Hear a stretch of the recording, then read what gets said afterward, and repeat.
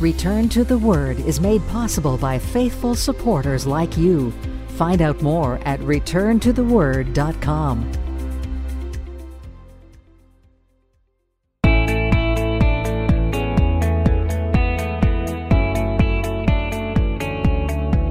Welcome to another edition of Return to the Word Radio with Bible teacher Mark Fontecchio. Advancing the message of God's amazing grace through the teaching of God's Word. And now with today's message, here is our teacher. In our last study of Hebrews chapter 7, we broke into the deeper things of Scripture. We began to talk about Christ being a priest according to the order of Melchizedek. And if you have your Bible, I'd like you to join me in Hebrews chapter 7. I am told that several years ago, a high-rise hotel was built in Galveston, Texas, overlooking the Gulf of Mexico. They sank pilings into the Gulf and built the structure out over the water. And when the hotel was about to have its grand opening, someone thought, what if people decide to fish out of the hotel windows? That could be a problem. So what they did is they decided to place signs in the hotel rooms that literally said, no fishing out of the hotel windows. Well, many people just ignored the signs, and it created a difficult problem because lines were actually getting tangled. People in the dining room saw fish just sort of flapping around and hitting the big, beautiful picture windows when people were trying to reel them in. So what did the manager of the hotel do? Well, he solved the problem simply by taking down those little signs. Why? Because no one checks into a hotel room thinking about fishing out the window. The signs forbidding the action gave the people the thought. It put the idea into the heads of the people coming for a visit. And this is what the author of Hebrews has been telling us, that the Mosaic law could not change the heart of man. It could not provide the righteousness of Christ. Why? Because it was never intended to. But the law could prompt us to sin. Before we get into this, I want to clear a point of confusion. I've had a couple of good discussions with a couple of you this week about some things, and there are two terms that I've heard people over the course of my life get confused about: the Old Covenant and the Old Testament. I'm here to tell you this morning that the Old Covenant and the Old Testament are not the same.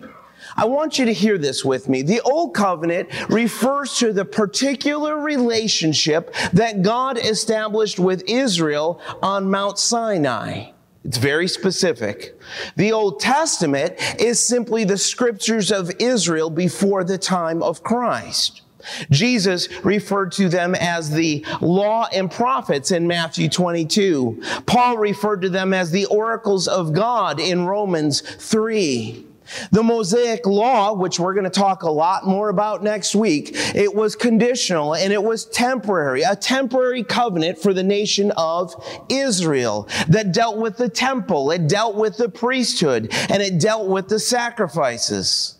But I hope we all agree that the Old Testament is not temporary. The books of the Old Testament form an enduring witness to God and His ways that continues to have authority right alongside the New Testament. You see, the Bible tells us that the Old Covenant, the Mosaic Covenant, it was weak and it was incapable of redeeming a man. But the Bible never speaks about the deficiency of the Old Testament. In fact, just the opposite. Jesus said in Luke 16:31, He says, if they do not hear Moses and the prophets, neither will they be persuaded, though one rise from the dead. Now, we are not under the Mosaic law of Israel, but that does not mean that the Old Testament does not have value, because in it we learn more of who God is and of His purpose and plans for mankind, because the Old Testament continues to be an enduring theological witness of a righteous and holy God. So find your way to Hebrews chapter 7 and watch how we begin in verse 18. It starts with this. It says, for on the one hand, there is an annulling of the former commandment because of its weakness and unprofitableness.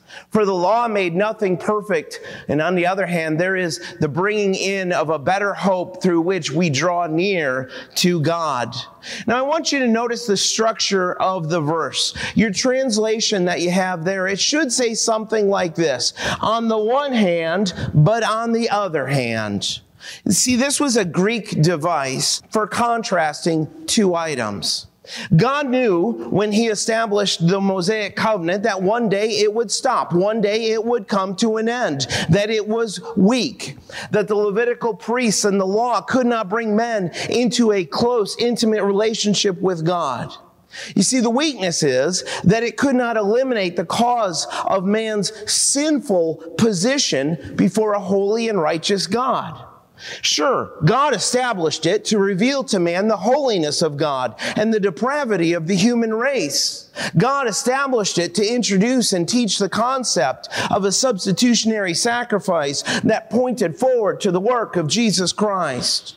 The Mosaic Law, it could never justify man, because the righteousness of God is not something that can be obtained by our efforts. To say it another way, no amount of effort, no amount of keeping the law could keep us righteous before God.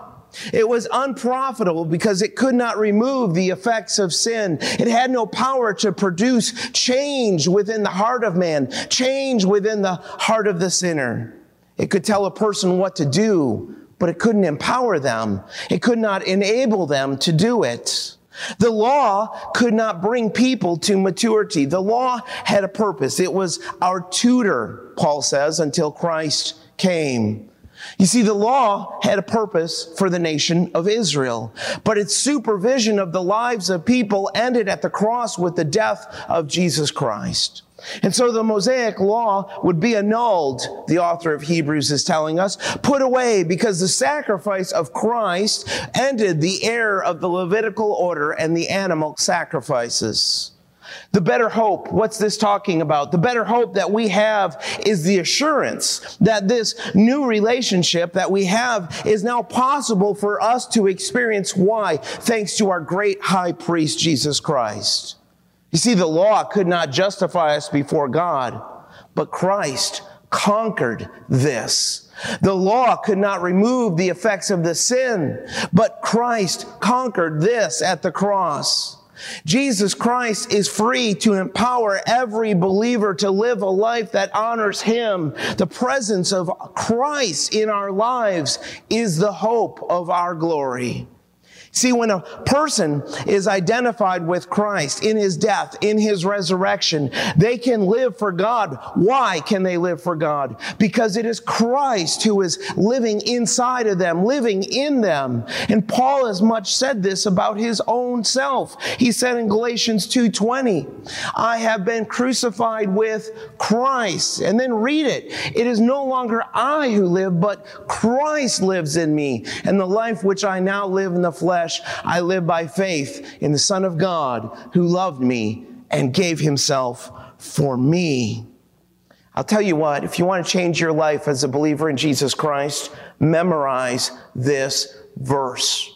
Memorize it. Let it change how you live, because you will start to understand that you're not living under your own power. You're living under the power of Christ. In Christ, justification is possible. In Christ, sanctification is possible. And in Christ, our future glorification is possible. The believer through Christ has unrestricted access into the very presence of a holy and righteous God. And this is why it is possible for us, as the writer declares in Hebrews, that we can draw near to God. Verse 20 of Hebrews, and inasmuch as He was not made priest without an oath, for they have become priests without an oath, but He with an oath by Him who said to Him, the Lord has sworn and will not relent. You are a priest forever according to the order of Melchizedek. By so much more Jesus has become a surety of a better covenant. A Levitical priest did not need to have an oath from God to receive their ministry. It was about being from the right tribe and meeting the requirements found in the law. But Christ, as we have seen from Psalm 110, had an oath from God that he would be a priest according to the order of Melchizedek. God promised with an oath that the Messiah would be the guarantee of a better covenant. Now, why is that the case? Because the Levitical priesthood was the heart of the old covenant, but God brought them both to an end. You see, the Messiah ushered in a new priesthood, and the Messiah will usher in, which we're going to talk about a bunch next week, a new covenant. And that should be the translation at the end of verse 22, a better covenant, not a better testament. If you're using the King James this morning, you may have noticed that verse 22 says a better testament. Now, it's commonly misunderstood here to think that it means the Old Testament or the New Testament, but it's not about either one. The wording is an actual reference to the last will and testament of our Lord. And what was the last will and testament of our Lord? It was the new covenant, which he gave at the Last Supper shortly before he went to the cross. And this is why the other translations cut to the chase and they just read a better covenant. You see, the oath of God guarantees the immutability of Christ's priesthood. And it is the very shed blood of our Savior, Jesus Christ, that established this new covenant. This is going to be the focus of chapter 8. But here's what you need to know at this point, right now, here today. The Levitical priesthood rested on the Mosaic covenant. But the Mosaic covenant, the law of the Old Testament, it was never intended to be permanent, and it was conditional. Those serving in the priesthood had no assurance that their priesthood would go on, that it would actually continue. But Christ was inducted into the priesthood by an oath that God the Father made with God the Son.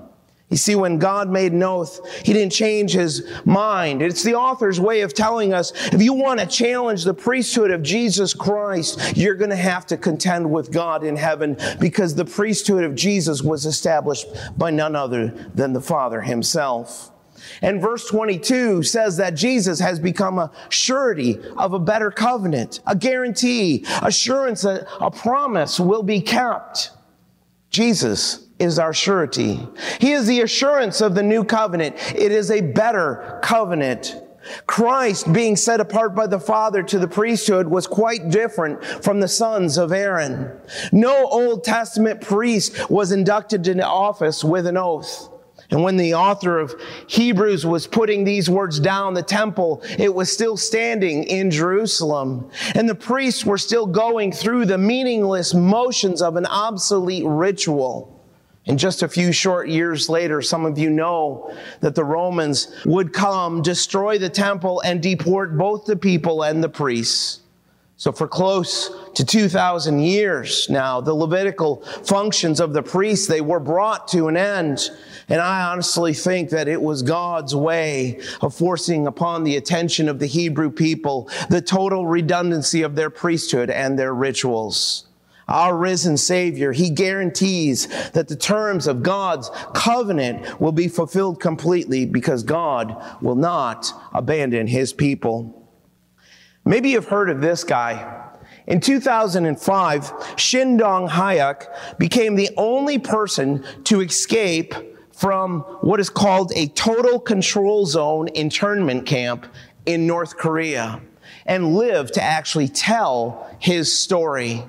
Now, most of these camps have political opponents of the government, and a great number of Christians are locked up in these camps. Hundreds of thousands of people are in camps in North Korea right now. Shin was actually born in prison. He was born in North Korean Camp 14, but then he was transferred to Camp 18, a less severe camp at the time. He was able to escape on 2 different occasions. The first time was back in 1999, and he was caught within a few days. The second time was in 2001, and he got a little further that time. He was able to cross into China, but he was caught after just 4 months by the Chinese police. And then he was sent back to North Korea.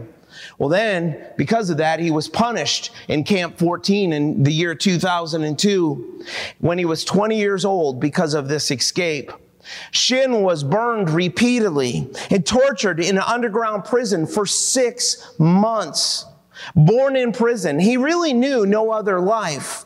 For the most part, everything Shin learned about life, the world that he knew, was from these camps. And because of this, in his mind, there were only 2 groups of people: prisoners and guards. You were born as one or you were born as the other, and you lived your entire life that way.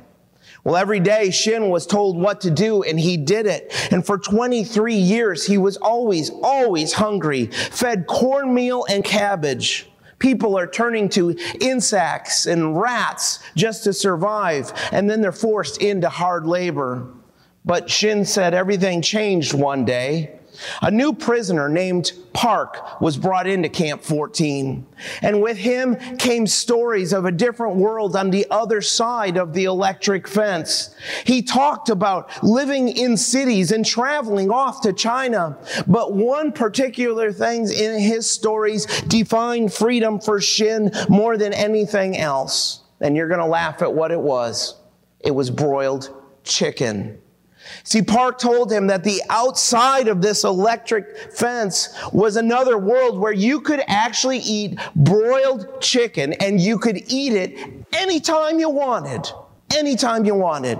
Well, Shin had never eaten chicken. This sounded like a good thing. But he knew what chicken tasted like. It tasted like freedom. So these 2 men made an attempt to escape over this electrified fence. Park attempted to go over first, and he immediately died because a large surge of electricity went through his body and it stopped his heart. But his body became a bridge for Shin to be able to climb to freedom. And that day he became the only person to ever escape from what is known as a total control zone internment camp in North Korea and live to tell about it. Now, Shin is no longer a prisoner. He now lives in South Korea, and he eats broiled chicken whenever he wants. The guy likes chicken. What are you going to do? But this chicken, along with his freedom, was purchased by a friend who gave his life for him. Now, Shin had been trapped by the laws of North Korea. He was free because of the sacrifice of another. But don't think for a second that Shin would ever choose to go back to living underneath the laws of North Korea. Don't think for a second that Shin would go back to living under the system that he was under before. But that is the tragedy that we see every day in the church. Men doing exactly this, freed by the shed blood of another, but willing to put themselves back under the bondage of the laws of Moses, willing to put themselves under something that God indeed had a purpose for, but men had come along and distorted it, turning it into something that enslaved people. The Hebrew people, they wanted freedom, and they now had it in Jesus Christ. So why would you turn back? And let me ask you the same thing. Why do so many in the church turn back to legalism and the rules of men? Verse 23. Also, there were many priests because they were prevented by death from continuing. But he, because he continues forever, has an unchangeable priesthood. Therefore, he is also able to save to the uttermost those who come to God through him, since he always lives to make intercession for them. Now, the basic idea of these verses is that the Levitical priests had to keep replacing one another. Why? Because men die. Men die. That's what happens. It is estimated that from the time of Aaron to the fall of the temple in 70 AD, that Israel had 83 different high priests. Get out of the mindset of being shocked by death. It is the end of every one of us in this room. People that grieve the most at death tend to be the people who live for this life rather than the eternal. But praise God, Christ will never die. Christ will never need to be replaced as our high priest. He will see his work through to the end, and he will deliver his people. Christ has an unchangeable priesthood, and because of this, we can have a confidence in him. Now, verse 25, I want you to consider what's going on in this text. It's not just about redemption. You see, Christ is able to make sure that his people can be delivered into the rest promised in Hebrews, that Christ can deliver his faithful into the presence of God. And he's saying God is able to bring us to our appointed end. God is able to bring us to maturity. God is able to deliver us safely home with him. And so the message of Hebrews is, even though you're going through tough things in life, even though you're struggling, even though you're facing difficult times, we do not have to turn back. We do not have to forfeit our rewards in Christ, our promise of an inheritance in glory, because Jesus Christ, he can support us by continuing to provide his mercy and his grace in our lives. Hold on to this truth that Jesus Christ himself is interceding for us. Now, verse 25 is not about eternal security. Some people take it that way. Some people take this to mean here that Jesus Christ is saving sinners from the penalty of sin. But I would say this, it can't mean this, because then the text would be saying that our salvation from the penalty of sin depends on Christ continuing to intercede for us. Our salvation depends solely on the work of Jesus Christ on the cross. That is why Jesus cried out from the cross, "It is finished." And the Apostle Paul stated in Colossians chapter 2 that God has forgiven us all of our trespasses and wiped out the handwriting of the requirements that were against us, having nailed it where? To the cross. You see, the finished work of Christ does not need Christ to intercede for us in order to secure our salvation. So this must mean something else here. It is all about remaining faithful to him so that we receive that full reward that has been promised to us when Jesus Christ returns. This is about sanctification. This is us growing in Christ and the process by which we are freed from the power of sin. Jesus is able to help those that keep coming to him. He is able to help those believers who want to keep walking in his grace. Now, if you've read this verse before, you probably have a picture in your mind of what you think this looks like with Jesus interceding on our behalf. What you think that intercession looks like. Here's how I don't want you to think of it.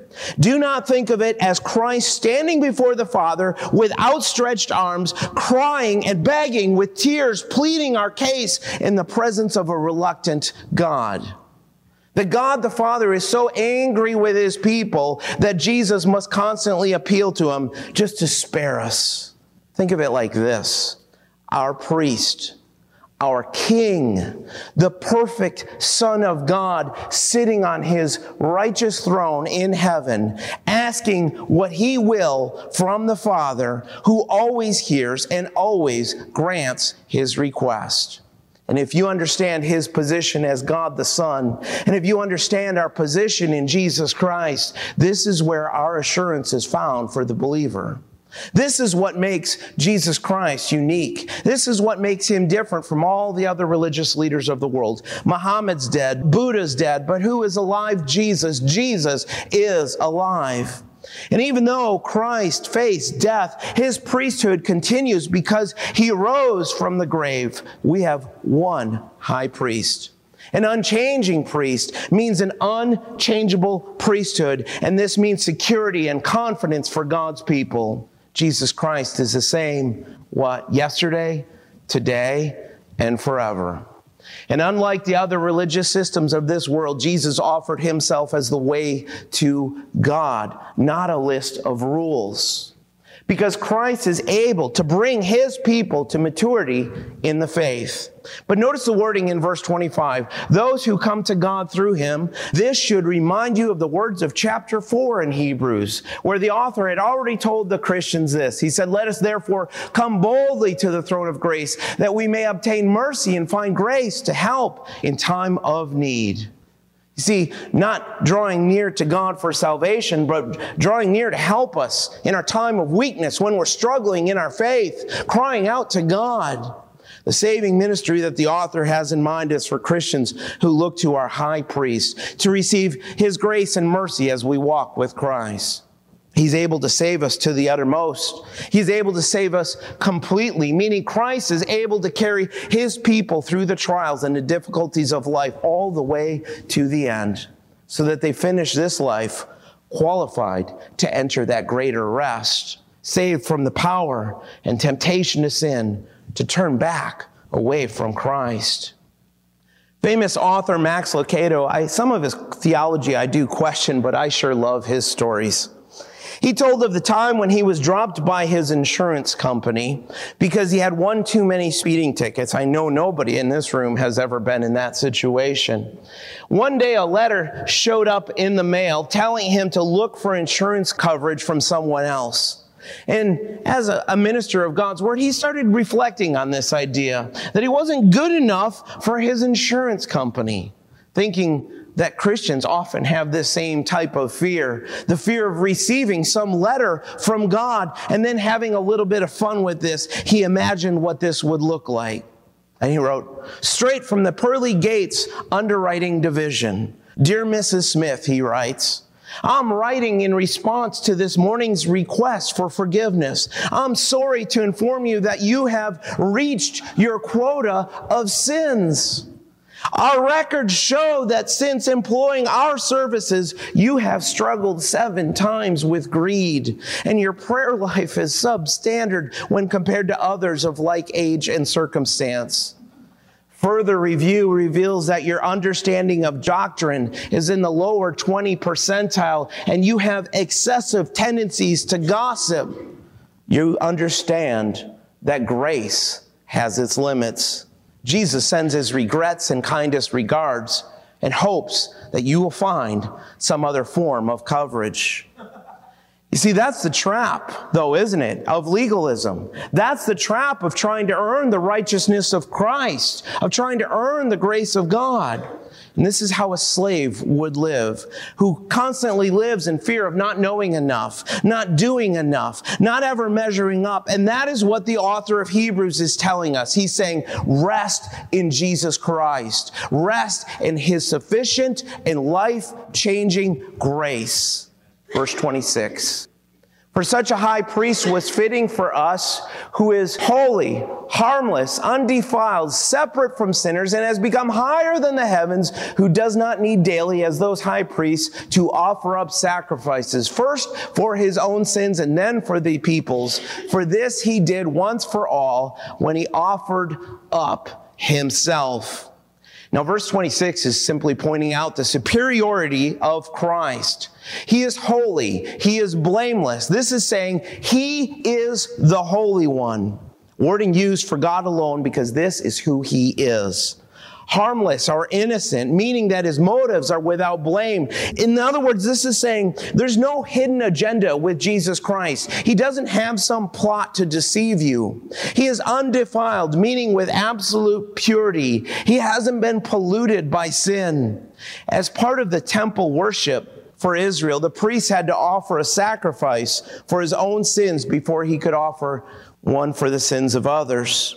And the author tells us that Christ is separate from sinners. He is in a different class from sinful men because Jesus Christ has become higher. He has become exalted above the heavens. He sits in glory at the right hand of the Father because he has a priestly ministry in the eternal temple of God. The earthly temple had been destroyed once, polluted several times, but the priestly ministry of Christ continues on. It continues on without interruption. And that is why verse 27 is telling us that Christ does not need daily sacrifices for his own sin. First, why? Because he's sinless. But second, because he is one perfect sacrifice. His one perfect sacrifice completely satisfied God. By dying on the cross, Jesus stretched himself out over that altar and offered his own life to atone for sin. No other priest could take on the role of being our sacrificial lamb. In verse 28, it starts to wrap up. Look at the profound difference between Christ and the Levitical priests. For the law appoints as high priests men who have weakness, but the word of the oath, which came after the law, appoints the Son who has been perfected forever. The Mosaic law established men as high priests even though they had their weakness. The men that served were sinful. They weren't perfect, but they served because the law commanded them to serve.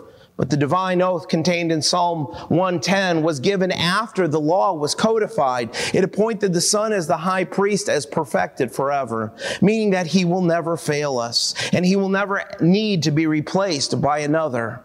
The endless ages of eternity are going to come and go, and he'll still be there. God the Son, our faithful and great high priest. Why would anyone want to go back to living underneath the law? 2 more verses. I want you to stay with me because these 2 verses, they're powerful. Let's read them. Now this is the main point of the things we are saying. We have such a high priest who is seated at the right hand of the throne of the majesty in heavens, a minister of the sanctuary and of the true tabernacle, which the Lord erected, and not man. The author is now taking us back to the heavens, the dwelling place of God. This is where Jesus Christ serves as our high priest. It is the Holy of Holies that is in view. The throne that Christ is sitting on is not the Davidic throne, which he will one day reign from as the promised Messiah. You see, the Davidic throne of Christ is mentioned in Matthew 25. We dive into this more in our next study. But look at Matthew 25:31 with me, where it says, when the Son of Man comes in his glory and all the holy angels with him, then he will, what? Sit on the throne of his glory. It's a reference to the second coming of Jesus Christ, when the Lord Jesus will establish his kingdom and reign from the Davidic throne. But what do we read in our text? Our text is a little different. It reads something else. It says the throne of the majesty where? In the heavens. This throne is in the heavens. Because right now he is serving as a minister of the sanctuary and of the true tabernacle. All along, the author has been pulling from Psalm 110. We've seen verse 4 a number of times, that it says, the Lord has sworn and will not relent. You are a priest forever according to the order of Melchizedek. But we forget about the very next words of verse 5 in that psalm where it says, the Lord is at your right hand. You see, 2 different times, Psalm 110 refers to Christ sitting at the right hand of the Father in the heavenly sanctuary. Seated because why? His work is complete. You know, there were no chairs in the Old Testament tabernacle because the work of the priest was never finished. Each repeated sacrifice was a reminder that none of the sacrifices ever provided a finished salvation. All believers, all of the redeemed have unlimited access into the very presence of God because we have a high priest who makes that possible. There is a temple of God in heaven. Revelation 11:19 speaks of this. It says, then the temple of God was opened in heaven, and the ark of his covenant was seen in his temple, and there was lightnings, noises, thunderings, an earthquake, and great hail. The earthly tabernacle constructed in the wilderness was just a copy of what was already in heaven, because the true tabernacle is where God himself dwells, where his glory is manifested. And Isaiah wrote about this so long ago, and please don't miss this, because I want you to remember that Uzziah was the king who dared to enter into the temple to serve like a priest. And Isaiah actually contrasts Uzziah's death with our divine king in heaven. When Isaiah had a vision of God in the heavenly temple, Isaiah 6 reads, in the year that King Uzziah died, I saw the Lord sitting on a throne, high and lifted up, and the train of his robe filled the temple, and above it stood seraphim. Each one had 6 wings. With 2 he covered his face, with 2 he covered his feet, and with 2 he flew. And watch these beautiful words. And one cried to another and said, holy, holy, holy is the Lord of hosts. The whole earth is full of his glory. And the posts of the door were shaken by the voice of him who cried out. And the house was filled with smoke. And can I just say that if the doorposts of the heavenly temple shook in response to God's holiness, how much more will the whole earth shake when the Lord returns again in Matthew 24? Do you remember Isaiah's response when confronted with the holiness of God? He said, "Woe is me. Woe is me, for I am undone." That's how you know all these books about people dying and going to heaven and having a great party are fake, because this would be the response. Woe is me, for I'm undone, because I am a man of unclean lips, and I dwell in the midst of a people of unclean lips. For my eyes have seen who? The King, the Lord of hosts. The true tabernacle of God is where the Lord dwells, where His glory is manifested, where His holiness is acknowledged by angels, and this is from where His judgment upon man will be executed. The earthly tabernacle was built out of animal skins by men under the instruction of God. The tabernacle in heaven was built directly by God. And here's the teaching. Just as the tabernacle built out of animal skins in the wilderness was replaced by the massive and beautiful temple built by Solomon, so is the day coming, friends, when the heavenly tabernacle will be absorbed into the eternal holy city, because the new Jerusalem and the new heaven and new earth, they will have no temple building. Revelation 21 tells us that the Apostle John reports of this city, "But I saw no temple in it, for the Lord God Almighty and the Lamb are its temple." Frederick Douglass, in his 77 years, he became America's most famous abolitionist. He delivered thousands of speeches, wrote 3 autobiographies, he started newspapers, he met with President Abraham Lincoln, and he championed the cause of African American civil rights. But most people today downplay a crucial part of his life, his deep-seated Christian faith. During his childhood, Douglass suffered as a slave.